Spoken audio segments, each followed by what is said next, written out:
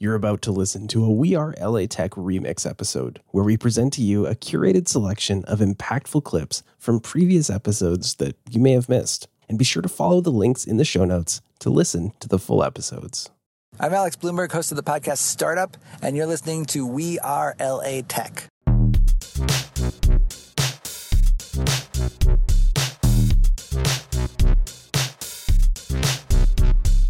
My name is Esprit Devora, born and raised LA, and I created We Are LA Tech in 2012 to unify the community. Podcast launched in 2014, continuing to help people find the best talent, to connect with each other, to form awesome relationships. So proud of this show. Enjoy.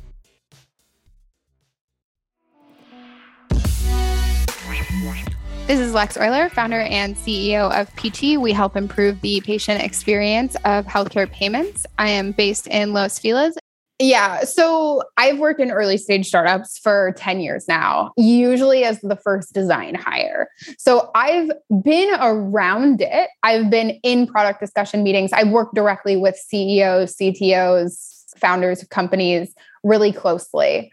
Did I have any idea what I was doing here? Absolutely not. But nobody does. And as soon as I realized that, it was just like game over. I was like, oh, this person's been doing it for 22 years. They have no idea what they're doing. So if all we're doing is everyone's waking up every day saying, I don't know what I'm doing, and then you just figure it out, then it's like, I don't know, it didn't feel as daunting anymore. And there's still stuff that like, some days I'm like, I was not cut out for this. The first person I had to let go, the first time I had to fire someone, I almost shut down the company. I was just like, I would simply rather shut down a company with like, at that point, like $1.7 million still in the bank. I'm like, we're closing up shop. I can't do it. I can't do this phone call.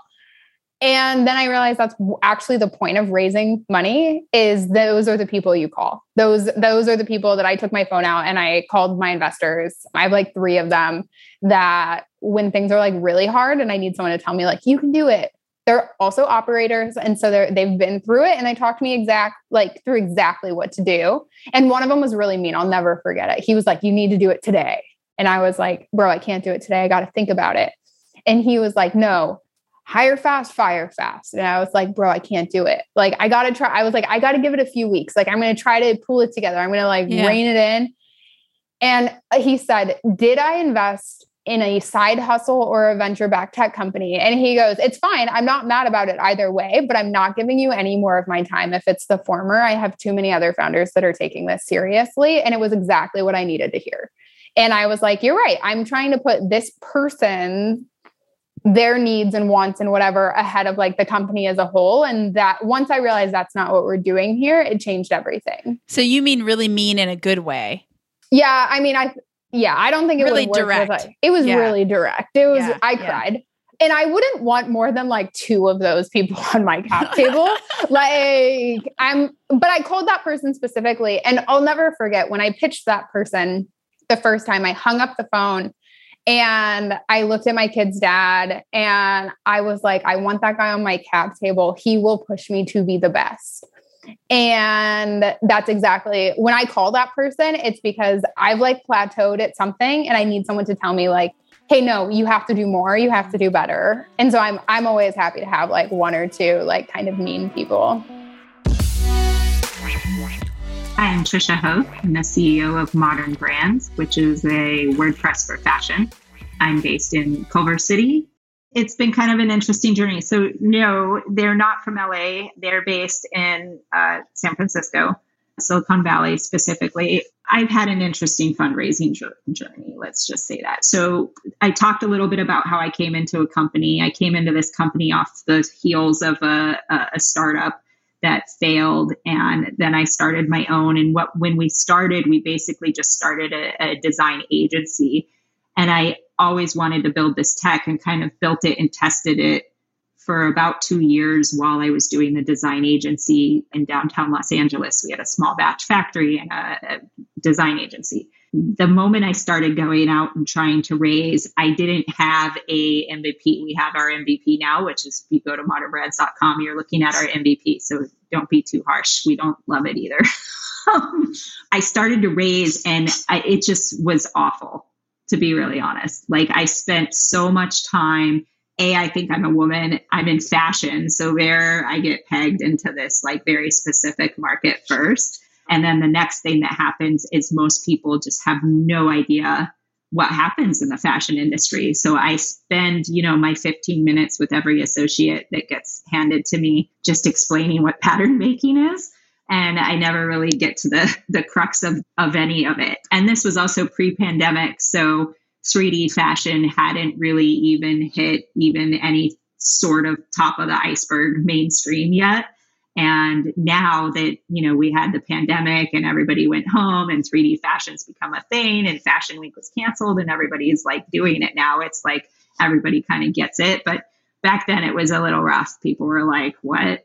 We don't know what you're talking about. And I had people even that were D2C brand companies that I thought would really jump on board with this and really get it, kind of tell me, well, what do you mean you're making templates? Can't you just go online and get that? And I'm like, oh my God, no. It was rough. And I quit.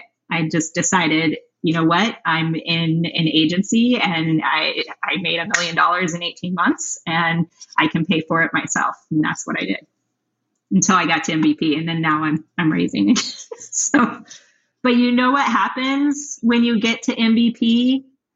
You get to MVP, everybody's like, you're too early. You don't have anything yet. Get to something. Then you go out and you're like, okay, I got my MVP. We know it's not awesome, but we're gonna make it better as we go. We got to get that user feedback.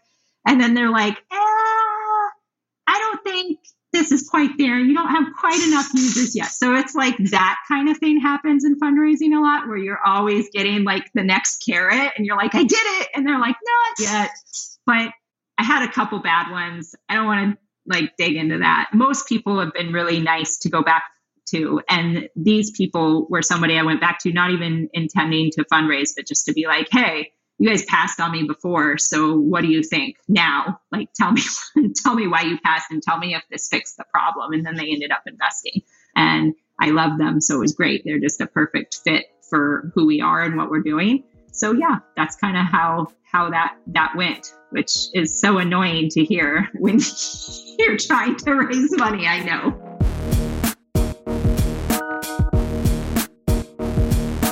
Hey guys, it's George Bandarian, founder and general partner at Untapped Ventures, a pre-seed fund and venture studio in Glendale, focused on the future of work. I think that's a great question. First, if we just look at the stats, right? If we look at LA or greater LA, even maybe SoCal, it is in the top 3, only behind Silicon Valley and New York in the US. And even if we go out globally, it's still in the top 5 or 6 globally. So I think we're there. We've arrived. We're one of the leaders, both domestically and globally. But I do think that there's some misconceptions. I think people think that it's primarily kind of entertainment and media or B2C, D2C, direct to consumer. And we've had a lot of those wins, but there's a lot of great B2B as well. And so that's kind of more the area that we play in. I think that's one misconception. I think the other misconception is that it's all about Silicon Beach, and which I love Silicon Beach, but there's so much more that started happening east of the 405, not just downtown LA, but even when you go up north to like where I'm at in Glendale, and we have a few unicorns just in Glendale and Pasadena, Burbank, and the Valley in general. So it's really exciting. It's an exciting time to be in LA, to be in the parts of LA that we are located in. Of course, we work with founders all over, not just SoCal, but even across the US that meet our criteria. I think LA is a great ecosystem and there's a lot happening, and it's a really exciting time to be here. I love that you're representing Glendale. One, I heard the city of Glendale is really supportive of the startup economy, and I would love to talk about like what Untapped is doing for the community too. So first, let's talk about the city of Glendale. Why is Glendale a place that should not be slept on? Yeah, so Glendale has just lately, well, you had LegalZoom, and then you had Age of Learning, which is the ABC Mouse, a lot of the kids' education company, and then ServiceTitan, right? That completely is revolutionizing the home services industry. And that's just the start of it. There's a whole pipeline of other startups behind it. Glendale is really becoming a great community for that. And we're here right in the heart of it. I think a lot of people in this area, just like people find downtown LA is their home, I think Glendale has a really strong startup community that's building. At Untapped, one of our partners is also the city of Burbank, and they're working on what they're working on and wanting to make an impact, especially in media and entertainment where they're strong. Pasadena is really strong with the focus on like the more scientific and technical with Caltech and JPL. And then you have a lot of corporates here, right? You have Disney, you have JPL, like I mentioned, and you have a lot of corporates in those three cities. So this is a great area to be in, especially for B2B. And we're working with not just like the early stage startups, but you have a lot of great seed, Series A, Series B, friends of mine, people I know, a lot of people that are now kind of, the next wave is kind of coming through this side of town. The We Are LA Tech podcast is hosted and produced by me, Espree Devora. With help from Janice Geronimo. Edited by Corey Jennings. Production and voiceover by Adam Carroll. Music from Jay Huffman Live and Epidemic Sound. The We Are LA Tech podcast is a wearetech.fm production.